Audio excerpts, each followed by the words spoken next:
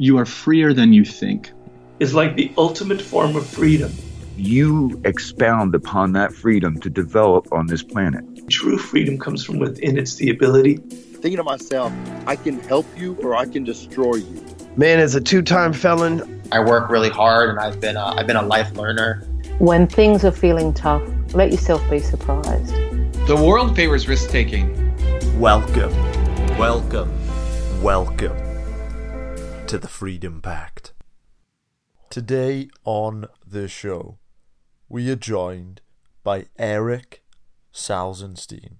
This is a guy that is a clear example of how you can turn your life around, of how you can recover from devastation, quite literally. Eric is someone that battled drug addiction, anxiety and greed. His life has spiraled out of control, and way back when, Eric found himself in a courtroom in which he was sentenced to 4 years in prison. Whilst he was there, Eric made the decision, and the keyword here is decision, to turn his life around.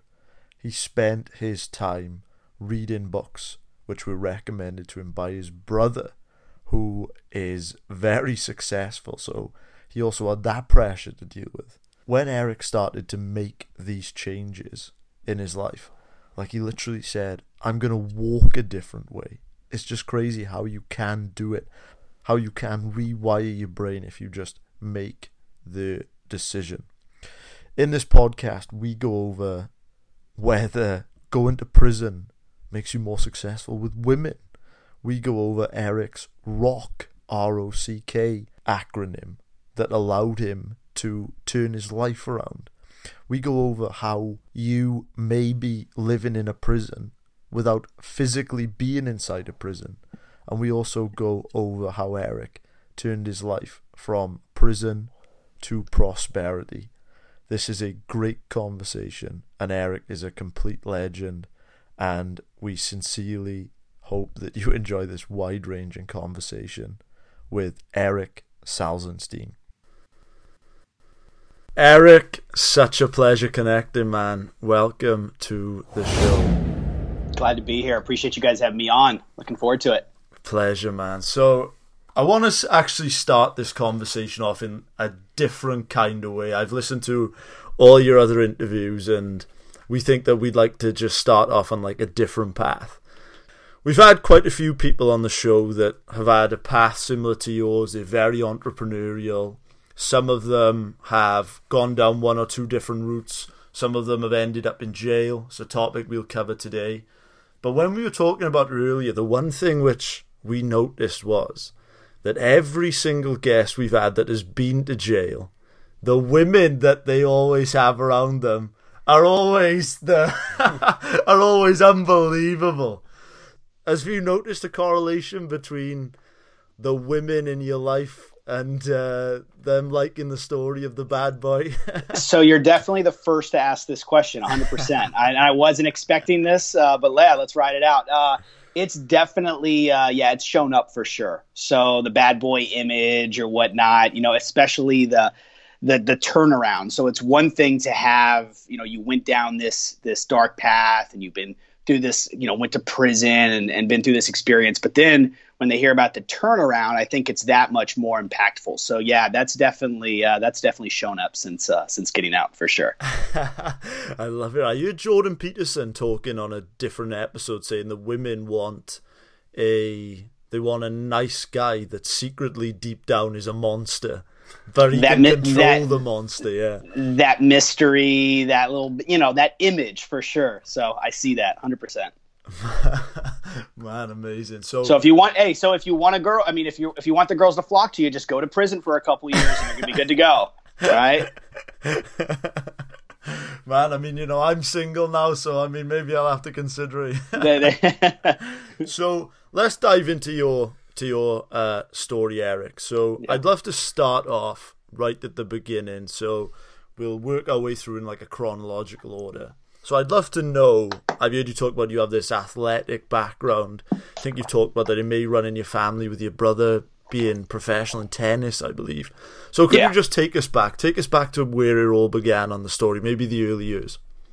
Yeah, so growing up for me, I definitely came from an athletic background. My mom, she taught me God. Dad taught me sports. So I grew up a Catholic household, went to a private Catholic school here in Orlando, Florida, and sports was, that was my bread and butter, right? It was like that positive outlet that I had that I can turn to. And growing up, one thing I noticed that I always wanted to have was kind of that center of attention. I wanted the spotlight on me.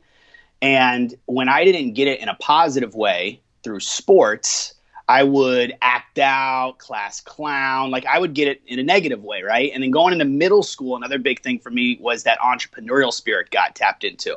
Because again, looking for that spotlight, I started selling candy. I started selling CDs.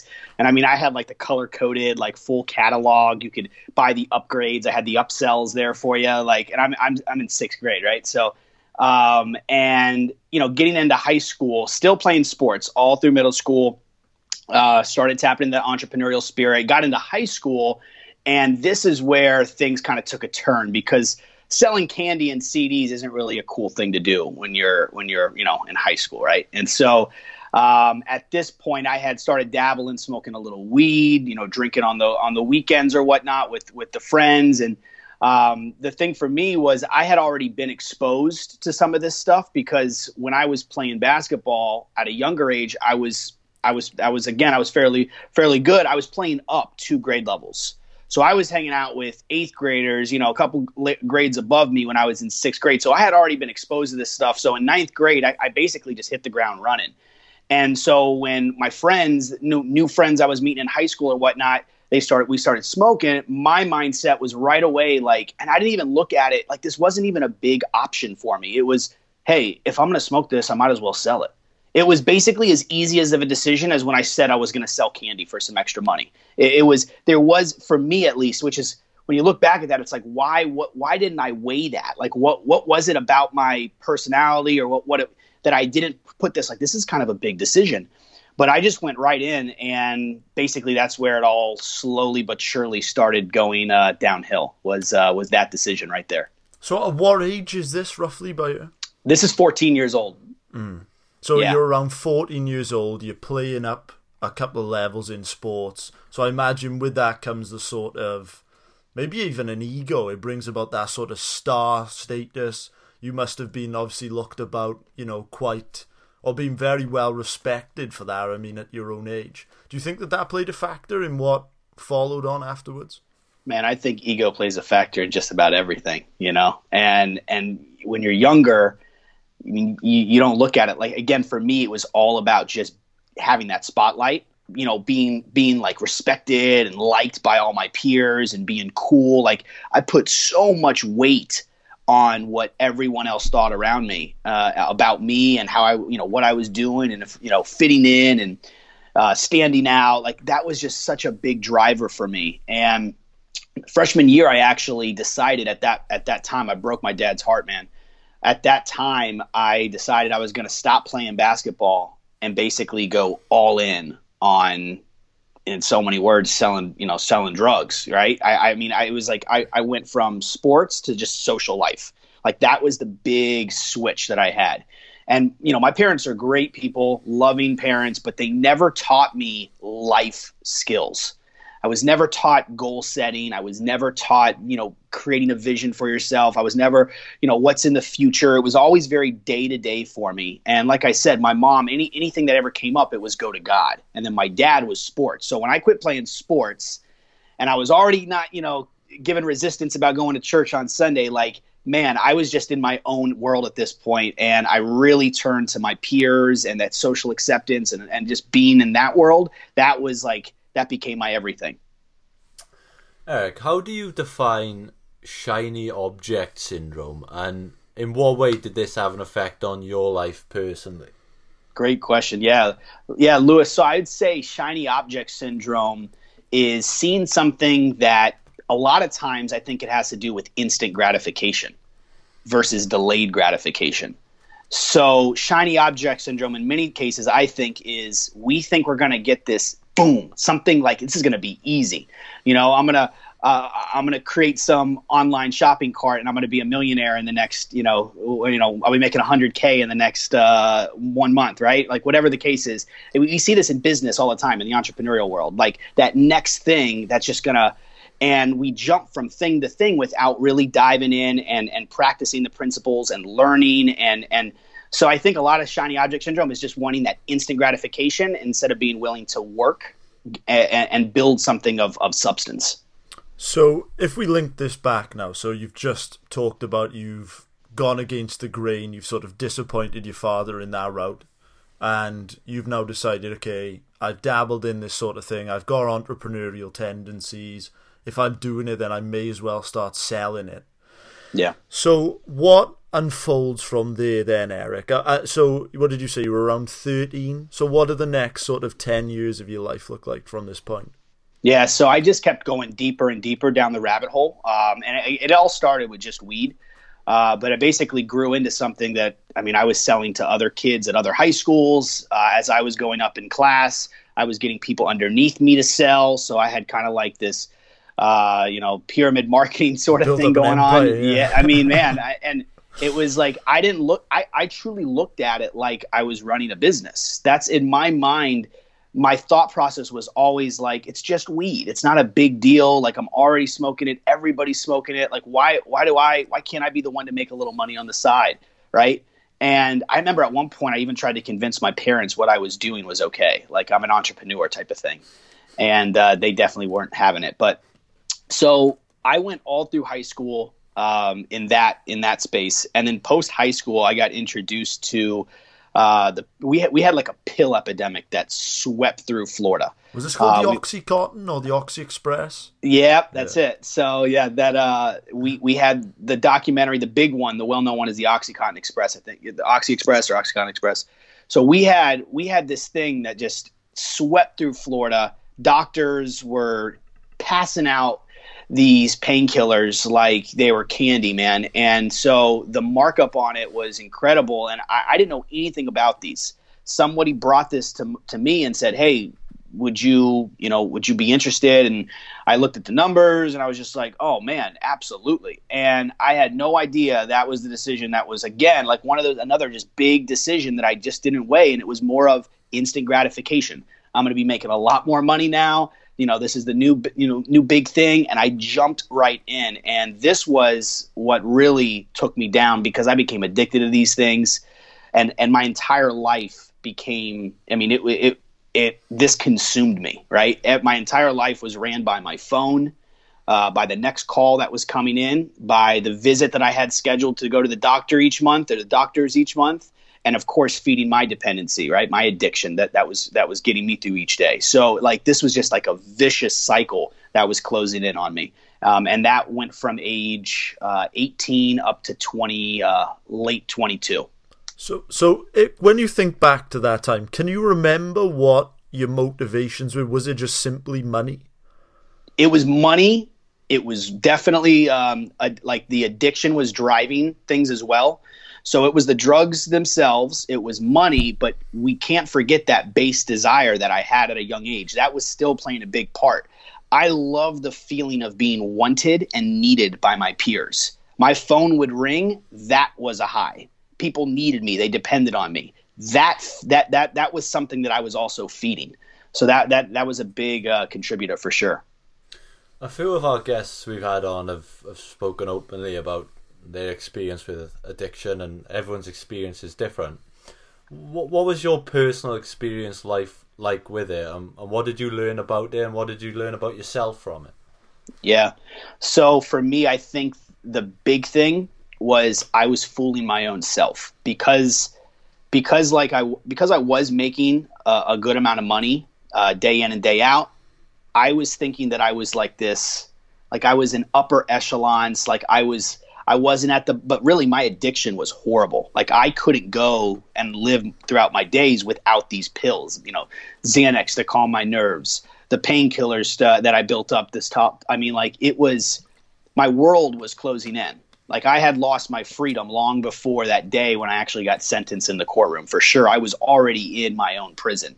But because I had, money or whatever you want, because of this fast-paced lifestyle that was happening, I fooled myself into thinking that I was doing okay, that I wasn't as bad as, some of the people that I was selling the pills to. So yeah, I think that's a unique part of my thought process was during those years. Do you know what's interesting is when we've spoken to people that have had some sort of a similar path to you, they may have wound up in various social circles and they may have gone down the path of jail. We've interviewed quite a few people now that have been there.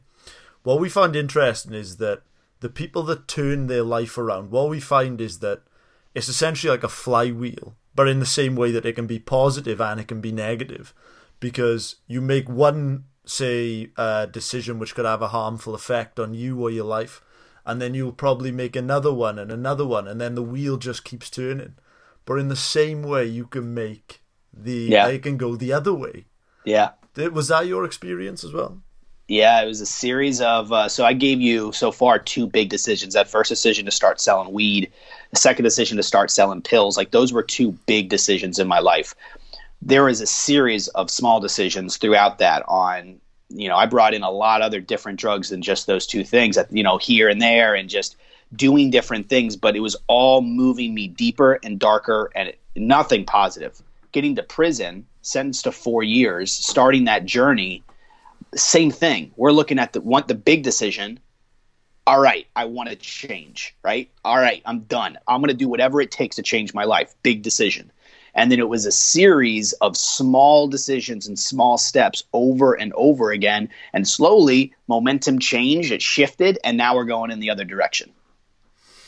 Just so our audience can get the most out of your story, as we're describing it, I want them to get a sort of a feeling for it.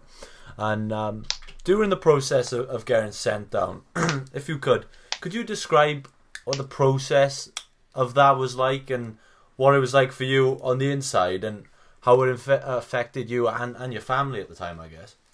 Yeah, I mean, you can imagine my parents. So I was facing life in prison. I was arrested for armed robbery. It was labeled as a drug deal gone bad. And in the state of Florida, that charge holds a maximum sentence of life and a minimum sentence of 3 years, right? So if you're found guilty, you're going to go away for minimum 3, max they could give you life. That normally would happen if you have prior offenses, serious offenses. That's when they're just like, all right, he's done, he's out. So this was the first time I had gotten in serious trouble.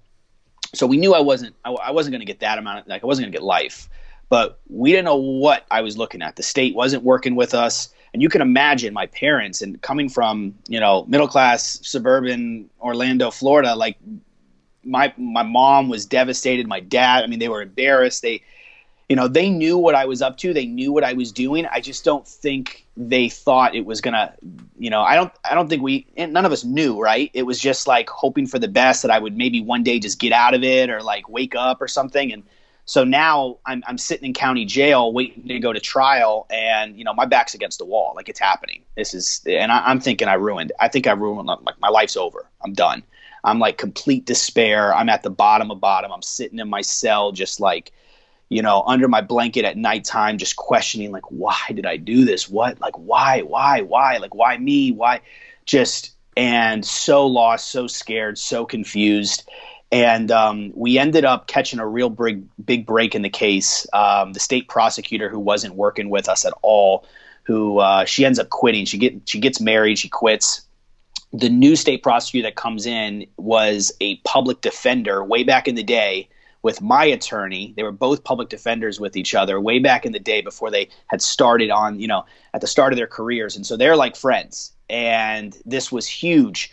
And basically he says, I can't give your client the minimum, which is the 3 years, but I'm going to offer him 1 year over. We're going to offer him 4 years. That's what the state offered me. And my attorney looked at me and says, if you don't take this, he's like, I'm walking. You're going to have to hire someone else, like, because this is as good as it's going to get. So I remember telling my dad in county jail, like, all right, let's do this, man. This was before we actually got the sentence. I told him, I said, I want to do whatever amount of time I need to change my life. I had come to terms that I was going away. I came to terms with what was about to happen and what I was going to step into. And I got on the phone with him. I remember this call. So like, I'm ready to do whatever amount of time I need to do, God wants me to do to change my life. Not a day earlier, not a day later. And it was like 2 weeks later that we got offered that 4 years. And so that's where the journey began, man, right there. So how old were you when you got sent down? 23.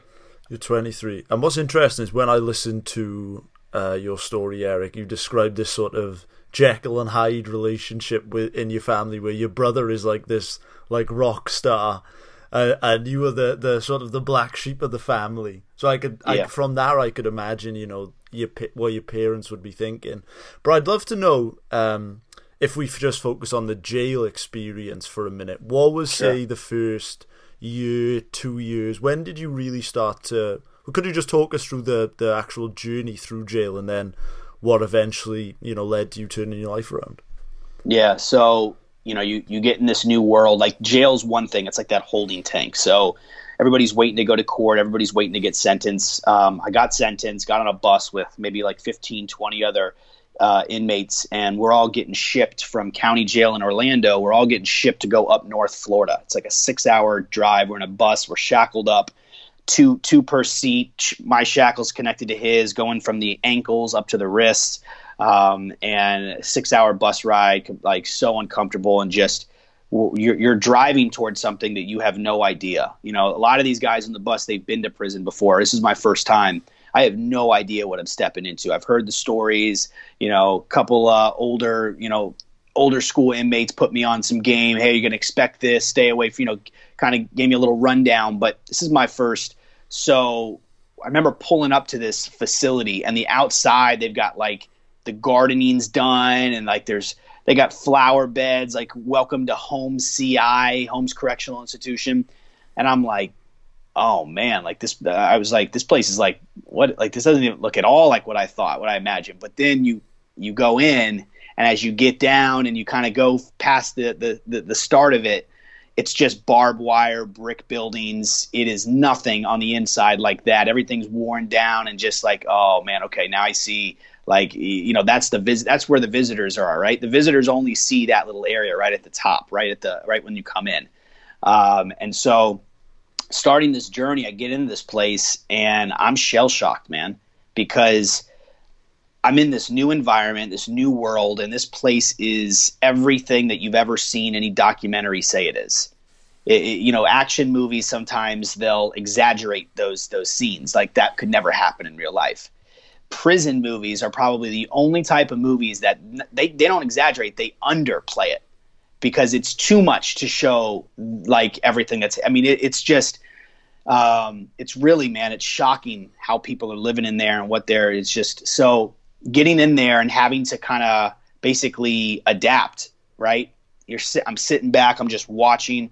One of the big things you always want to do is just your observation skills have to be, you just gotta watch, you gotta observe people, you gotta listen real good and hear and how people are talking to each other, your neighbors, you know, what they're saying, what they're up to, and you can never get in people's business, but for your own safety, and you have to know what's going on around you. You have to know about the people around you, how they're moving, what they're doing, who to stay away from. And so the first like 2 weeks, I'm just processing. I'm like just taking everything in. I'm just observing, having very small conversations. But then you get adjusted. And at this point now, it's like, you know, at this point, you have to kind of, how are you walking? How are you moving? Who are you associating with? Who are you talking to? What are you up to? And the big thing for your listeners, I want to share here, this is one of the biggest takeaways that I got from prison. If we go back to that phone call with my dad in county jail, I said to him, I want to do whatever it's going to take to change my life. I had the intentions. So our listeners right now have the intention to go to the gym, right, and drop to 20 pounds, get shredded, you know, get the muscles. They have the intentions to write the book, start the online business. They have the intentions to kick the habit, step into a greater self, kick up to self-care, like all these intentions, fix the relationship. These are great intentions, but if you don't have a blueprint, if you don't have a game plan in place, what ends up happening is we just go back to what we know. That's why there's so many dead and lost what are they called? New Year's resolutions, because there was never the intention was there, the thought was there, but there was no game plan in place to make that happen. And so we revert back to our means. We go back to what we know. And it took maybe 2 weeks, week and a half before I did not have a game plan in place. And so basically I started getting eaten up. I started people were persuading me over here, and I was now over here. I was definitely hanging out with people I shouldn't have been hanging out with. And I started smoking cigarettes, and then I started selling cigarettes. And I'm now doing the exact same behavior that I was doing on the streets, except now in prison. And I'm taking a cigarette and cutting it up into 8 pieces and selling each piece for $1. Like, what's going on? Like, what am I doing? And I justified my actions by saying, man, I got to help my parents out. I'm going to be here for 4 years, so I'm going to sell a little something on the side just to help them out. Like, if they knew that I was doing that, they'd be heartbroken. But that behavior was comfortable to me. So I figured a way to justify it, make myself feel comfortable, keep going. We will justify our behavior that's hurting us. We'll constantly do that, right? We'll do it in our businesses. We'll do it in our relationships. We'll do it in our personal life. And then we stay stuck. So big takeaway is you have to have a blueprint. And wrapping this point up, I got to the 6-month mark. It was 6 months. And I had gotten to a fight.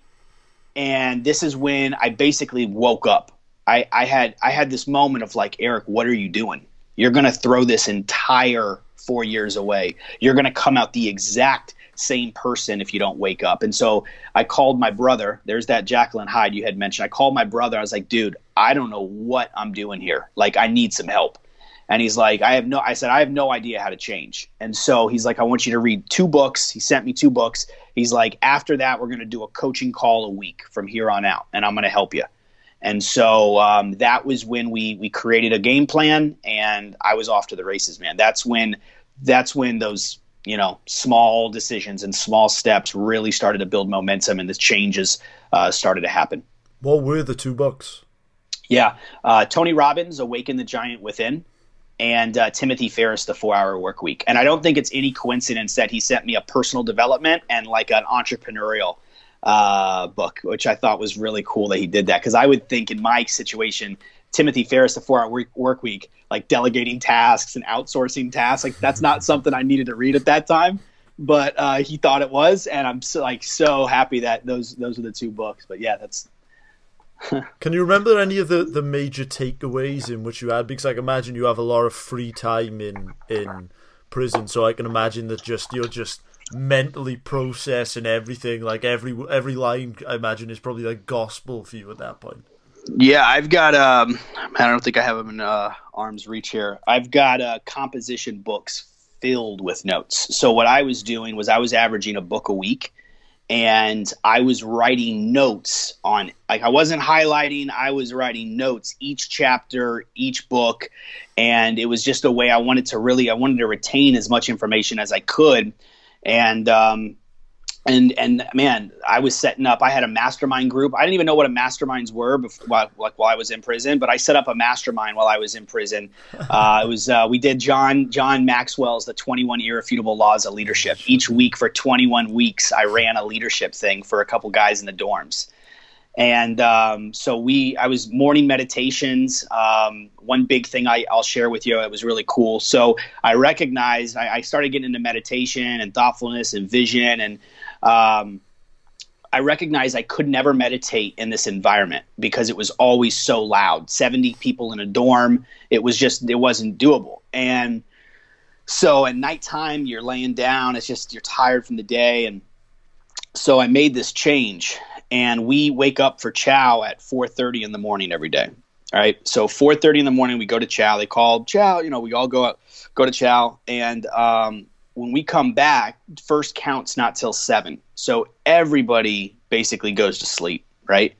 And our the day rooms, we have like 2 card tables. You got some benches. You got the TV. That's when the day room's open that's where sports games are being watched, dominoes and cards are, being played. And I'd go in the day room right after chow. I'd be the only one in there. And that's where I'd meditate. And I did that, man, 2 straight years. I was on that. And that was huge for me. That was definitely another step, right? That added up with the consistency of that. It was a compounding effect I know that played a big role in everything. What are the biggest benefits you've seen from meditation? And is that a practice you still carry out now, or to even more of an extent than you once did? I wish I could say that.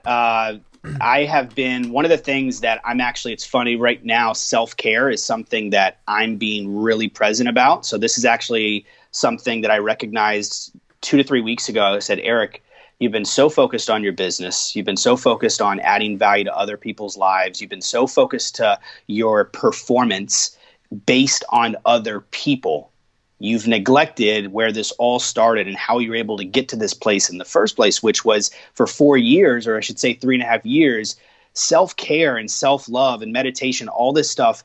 It wasn't for me to perform better for other people. It was for me to perform better and change as a person. It was for my personal growth.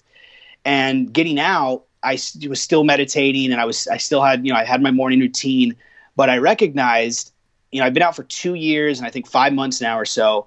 I recognized, especially as things started to pick up, I recognized that I was doing these things no longer for myself. I was doing them so I could perform better in my business, which I guess you could say it's for me. But really my thought process wasn't like, Eric, you need this. Take this time because you love yourself and this is what's important. It was always to perform better for others. And so in the last couple of weeks, this is a big thing. I said, all right, so these last 2 weeks of 2019, I'm really stepping into self-care again. And for the purpose of self-care, of the love for myself and wanting to be better and show up better, which in turn will allow me, of course, to show up better for my clients, my audiences, and the people I come in contact with. But yeah, so it's something that's been definitely a roller coaster. It's been its own thing. But it's one of those things, you just recognize it. And if you're thinking that you're lacking, or if you're thinking, hey, you know what, I don't know what meditation would do for me, like try it out and take it small, 2 minutes, 3 minutes for a week. Every day you do a 3-minute meditation and work its way up from there. So, yeah. Going back to what we were talking about, I think the number of convicts in the US that get readmitted into jail after 5 years is 75.6. What do you think the prison system is doing wrong in that regard, and why have you personally been able to avoid being part of that statistic? Yeah, man, it's our prison systems, they're just not set up for rehabilitation. You've got to really want it. It's I would never say, I'm not going to say that every guard is evil, is bad. I'm not like, I have no issue with authority, but a lot of the guards they don't care about us at all. They look at us like we're animals, right? They're not there to help us. A lot of, and rightfully so to an extent, because a lot of the inmates, they have a lot of time, and the way that they act out puts the guards in a place that they give up. They're like, even if guards come in, there was an experiment, Stanford, there's a documentary like the Stanford experiment or something, where they like faked a prison downstairs in the basement, and they watched and they saw as these normal college students that had the roles, and they were randomly selected, inmate or guard, and they saw that the guards, the ones that were selected as guards, many of them like got abusive and really got into this role. And so it was a pretty crazy documentary, and I lived that and I saw that. And so that's our authority, right? So those are the people that should be trying to orchestrate or provide some sort of like, hey, like let's give some options here. And there was classes, there's things there, but the entire system itself as a whole, it's just not set up for rehabilitation. It's sent to hold. It's sent to control and hold and really break down, break the person down like that. And then you mix how the inmates are living with the violence, and it's just a constant game of chess day in and day out. And so it's just really tough conditions. I'd say the biggest thing for me is I created a vision for myself. I developed some values, and everything came back to, is this going to get me closer to my vision or take me away from it? That was like the big question. Is this going to take me closer or bring me away? Is this in alignment with my values or not? And when I made that decision and I switched over and I started gaining momentum from those small steps, man, it was like I became obsessed with personal growth is basically what happened.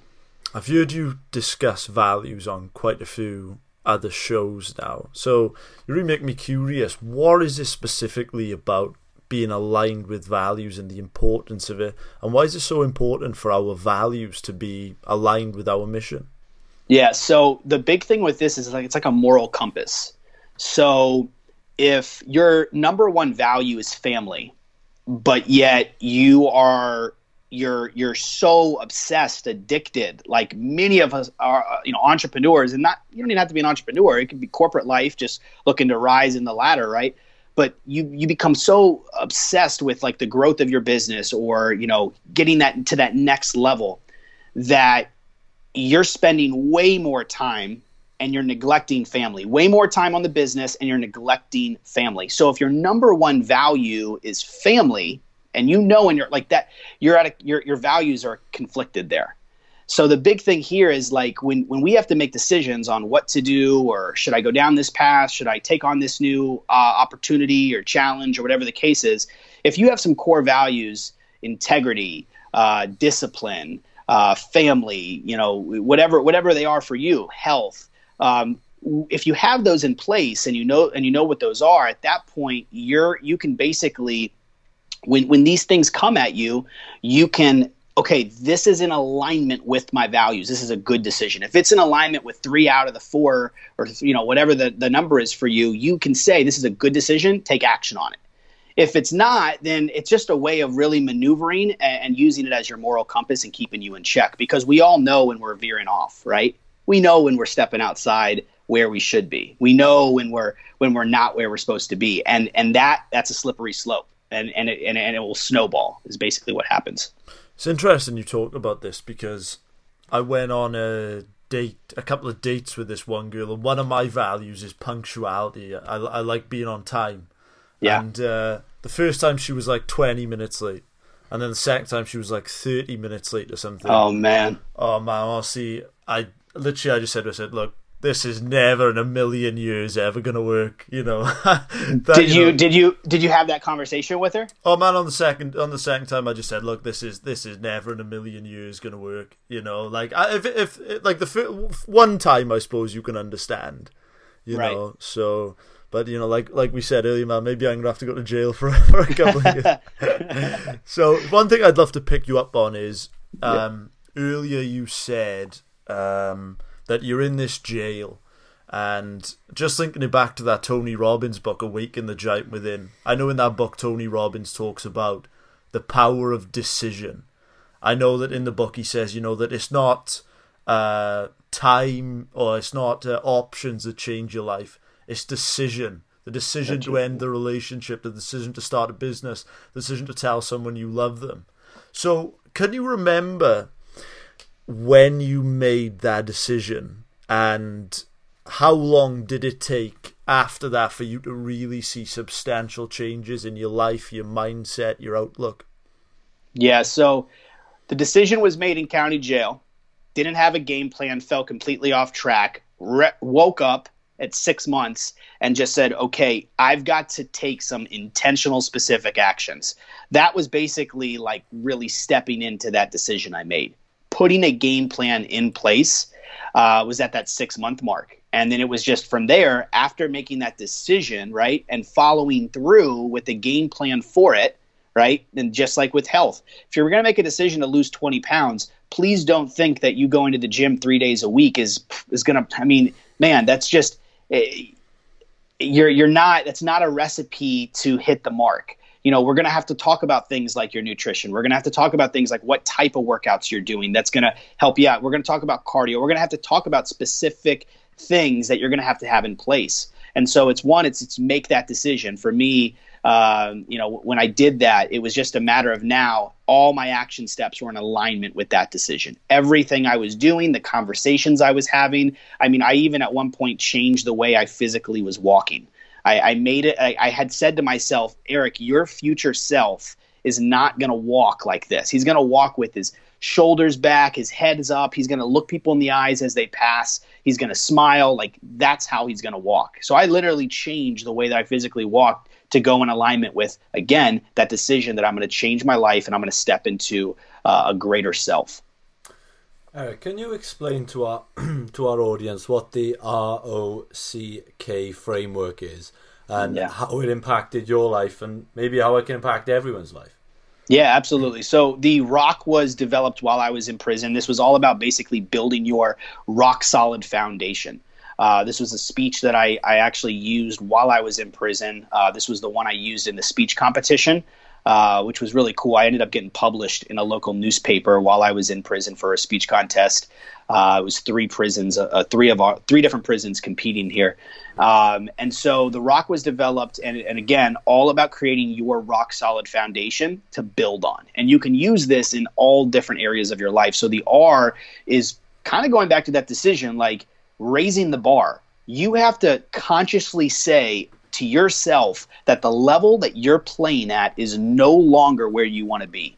You have to say that where you're currently at is no longer acceptable, right? You have to say if you've been operating at a 7 for the last year, you have to raise the bar consciously and say, I'm going to be operating at an 8. Okay, great. That's awesome. Now, how does an 8 operate?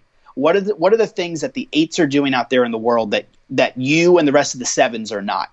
That's what we need to start adding into your daily routine, in your weekly and monthly routines, your quarterly routines, right?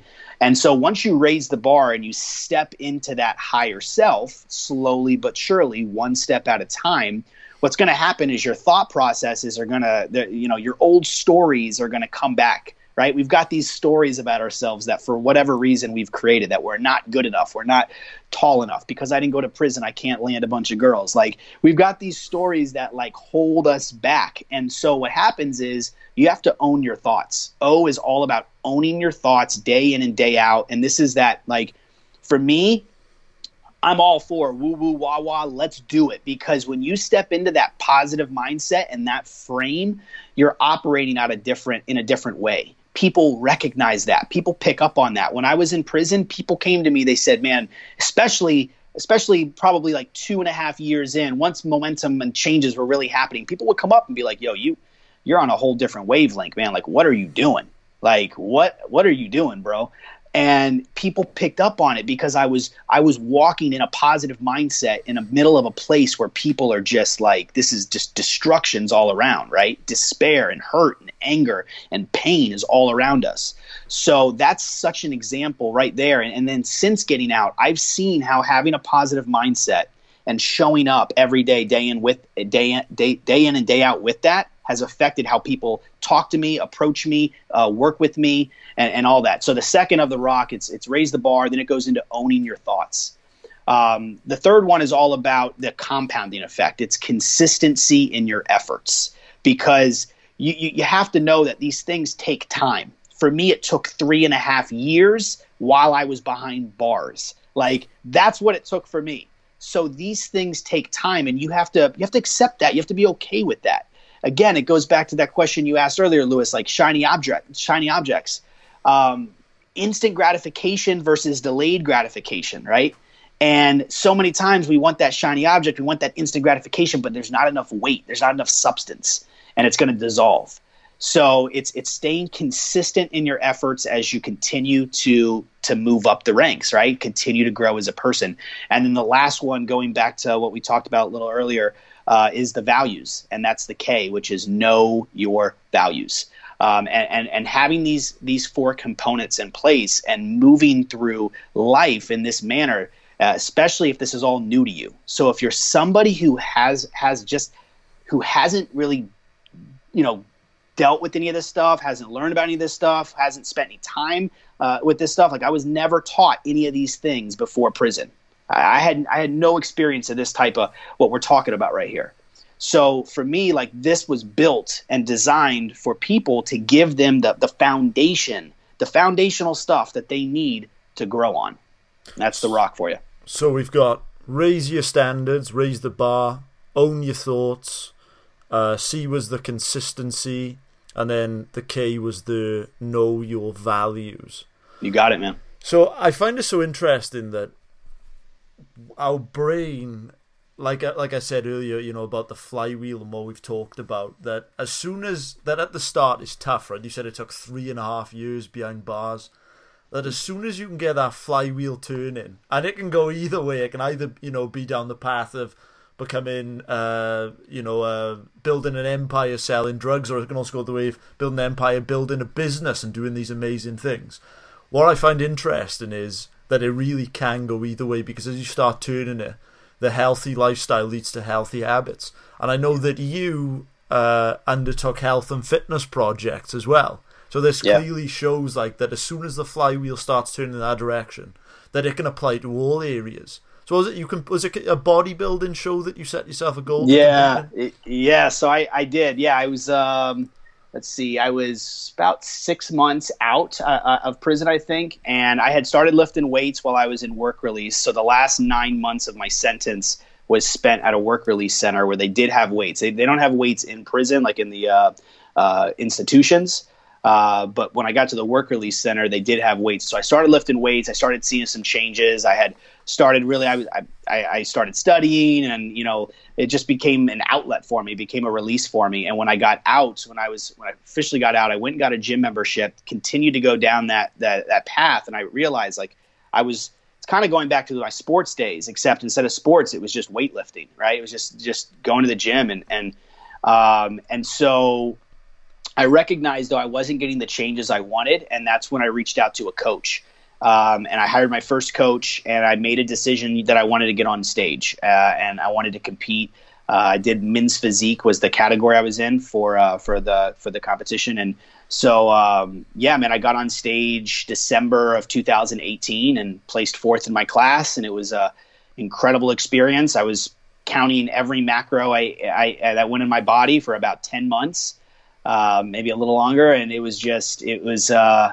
we saw true transformation, and it was a journey. And the big thing there, man, is like it was a big challenge, and I pushed myself, and I learned a lot about myself at that time because it was something I'd never done before. Discipline definitely comes. That's a huge word in that game, in that space. So that was a big win. That was a lot of fun for sure. When I think back on this podcast, and it's been a great podcast, one of the things that stuck out in my mind is when you said about you were in a prison long before you were actually in prison. I just wanted to know, could you expand on that and how, you know, I'm assuming this can apply to all of us, not just people who eventually end up in an actual prison. How do we see that prison? How do we know that we're in it before it's too late? So I think a lot of us construct our own prisons for out of fear, right? That's not necessarily the right reason, but a lot of people will construct prisons out of safety. So this isn't for the wrong reasons, but they will construct a prison, their own prison of some sort, out of wanting to be safe and feel secure. And that very prison can keep us in a place that we're not really crazy about. Like, we're not unhappy, but we're just kind of going through, right? That's the monotony of life that we hear about, right? Just day in and day out.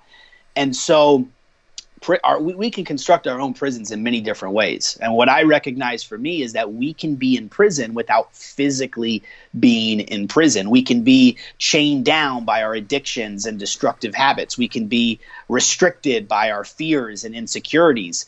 We can be trapped by our limiting beliefs and negative mindset. These are things, anger, overindulging, overeating, oversleeping, overreacting. Like, these are things that can confine us and trap us. And it's just a matter of recognizing. It's just a matter of calling ourselves out and basically just saying, like, this is an area that I want to improve in. The most recent one for me is I recognized that I had been consuming anywhere from 400 to 600 milligrams of caffeine every day for the last 6 years. Like, in prison, I was drinking 3 to 4 cups of coffee. Once I got out, it was coffee with espressos, and then the pre-workouts have like 3, like, my caffeine intake was just through the roof, and I was feeling adrenal fatigue, and I was just like, okay, something's got to change here. Right. And so I made a decision. I'm right now 6 days, no caffeine. So this is this is the most recent one for me, but it's just recognizing like what could potentially be confining us or restricting us from showing up as our best selves. And it doesn't have to be a big thing, just small change. I went down, I took 1 cup off a day. And then the second week I took 2 cups off a day. And then the third week, you know what I mean? Like, don't beat yourself up, but just recognize where you could improve. That's the big thing, right? Recognize where you could be potentially boxing yourself in, and then take the necessary action. We are the Freedom Pact. We are all about freedom from limiting beliefs, freedom from societal conventions and norms, freedom from the rat race. So what I would love to ask you, Eric, is you spent just a little over 3 years in prison.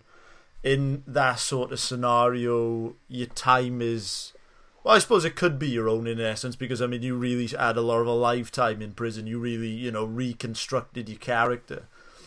But in the same sense, that time, you only had a limited amount of freedom in the sense that there were physical bars in front of you or a door.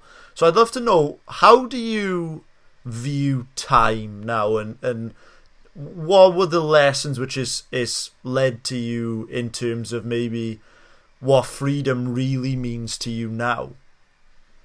Yeah, wow, it's a great question. I think for me, it's being able to show up day in and day out and live the life that I want to live, be able to control my actions and say, hey, this is again, going back to, like, this is an area I want to make a change in and make a change. That's freedom. Being able to say, hey, I want to help this person out and add some value to this person's life, whether it's monetary, whether it's knowledge, whether it's just some positive affirmations. That's freedom.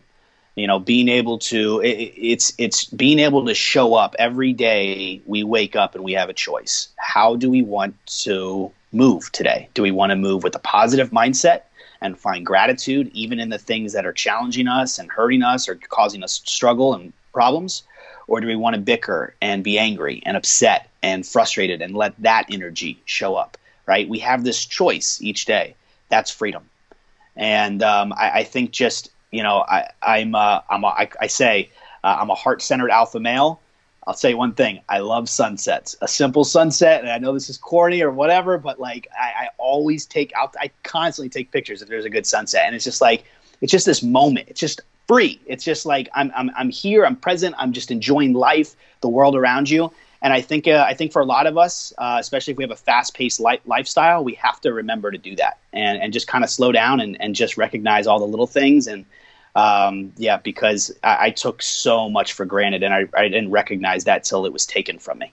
So we move now into our final 4 questions that we've asked all of our 60-plus guests we've had on the show up to this point.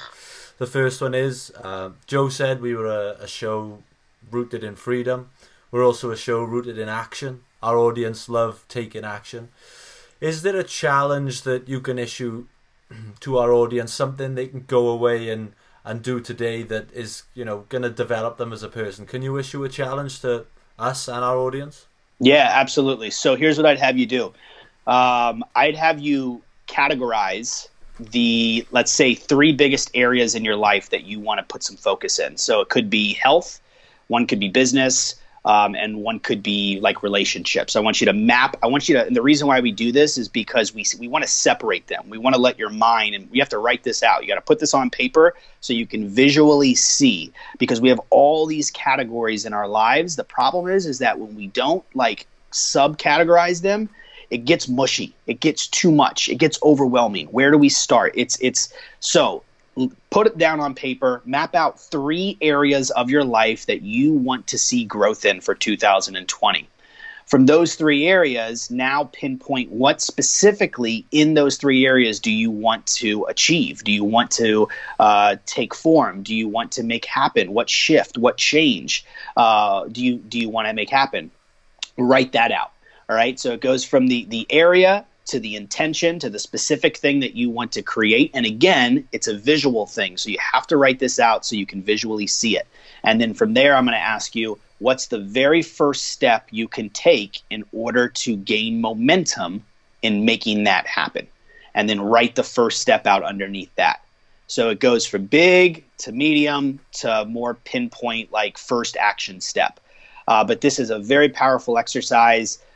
Just by you writing this stuff out, just by you putting this on paper, you're going to gain some clarity. You're going to gain some confidence. You're going to feel better just by writing it out, let alone once you actually start moving in it.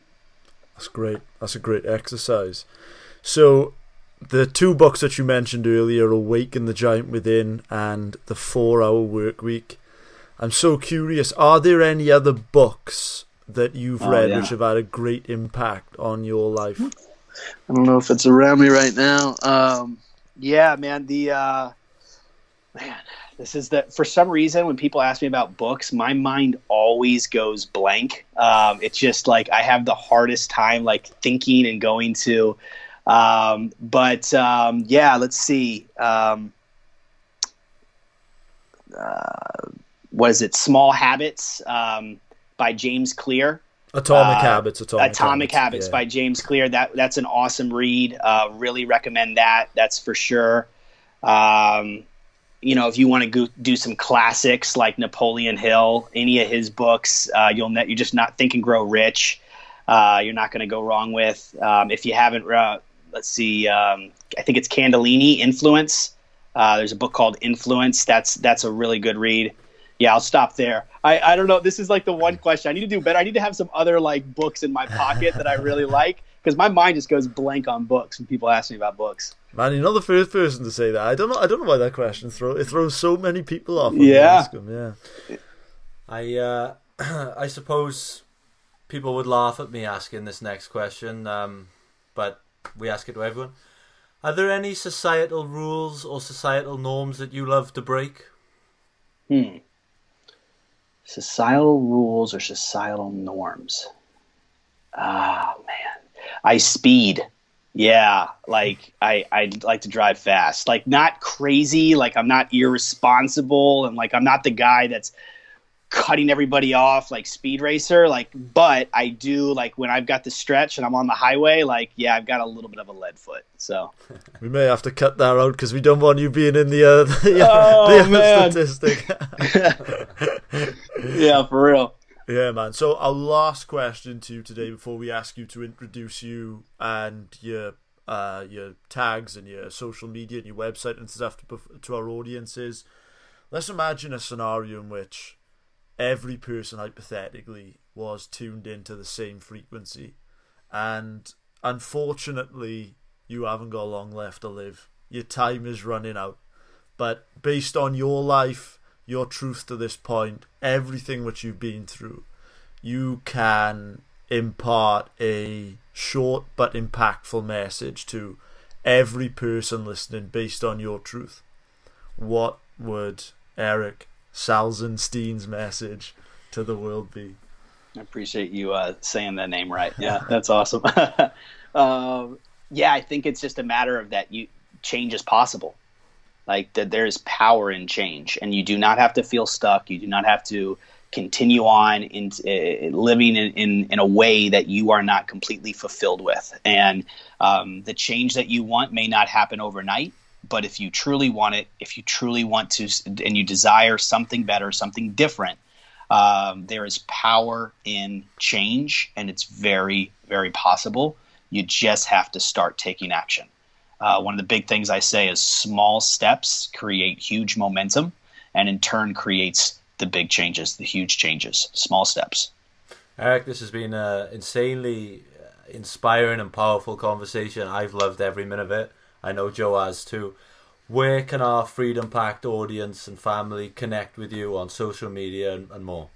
Yeah, absolutely. So if you guys, any of our listeners, if you're looking to bring on a speaker, I primarily speak in our youth, middle and high schools, colleges, but definitely open to talking anywhere I can add value. If you think my story could add value to your audience, to your team, please reach out to me. I think the easiest way is just social media, sending me a direct message. Of course, you can apply on my website at ericsalzenstein.com.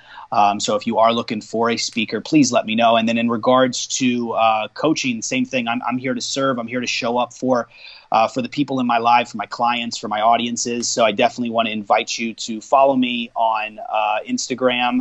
It's at Salzenstein is my handle. and Facebook is Eric Salzenstein. So I'm here to serve, here to show up for you, and I appreciate your time today. And Lewis, Joe, you guys are awesome, man. Really appreciate what you're doing. So it's been an honor to be on the show.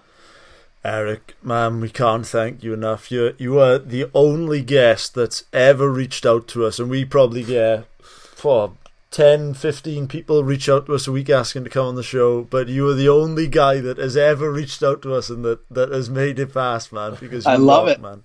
And, I appreciate that. Yeah, man, and we've thoroughly enjoyed speaking to you, and there's been so much value in this conversation. We've definitely learned a lot. So, man, we're grateful for you for coming on the show, and yeah, man, thank you so much. Thank you, guys. Freedom on, man. Let's live free, baby.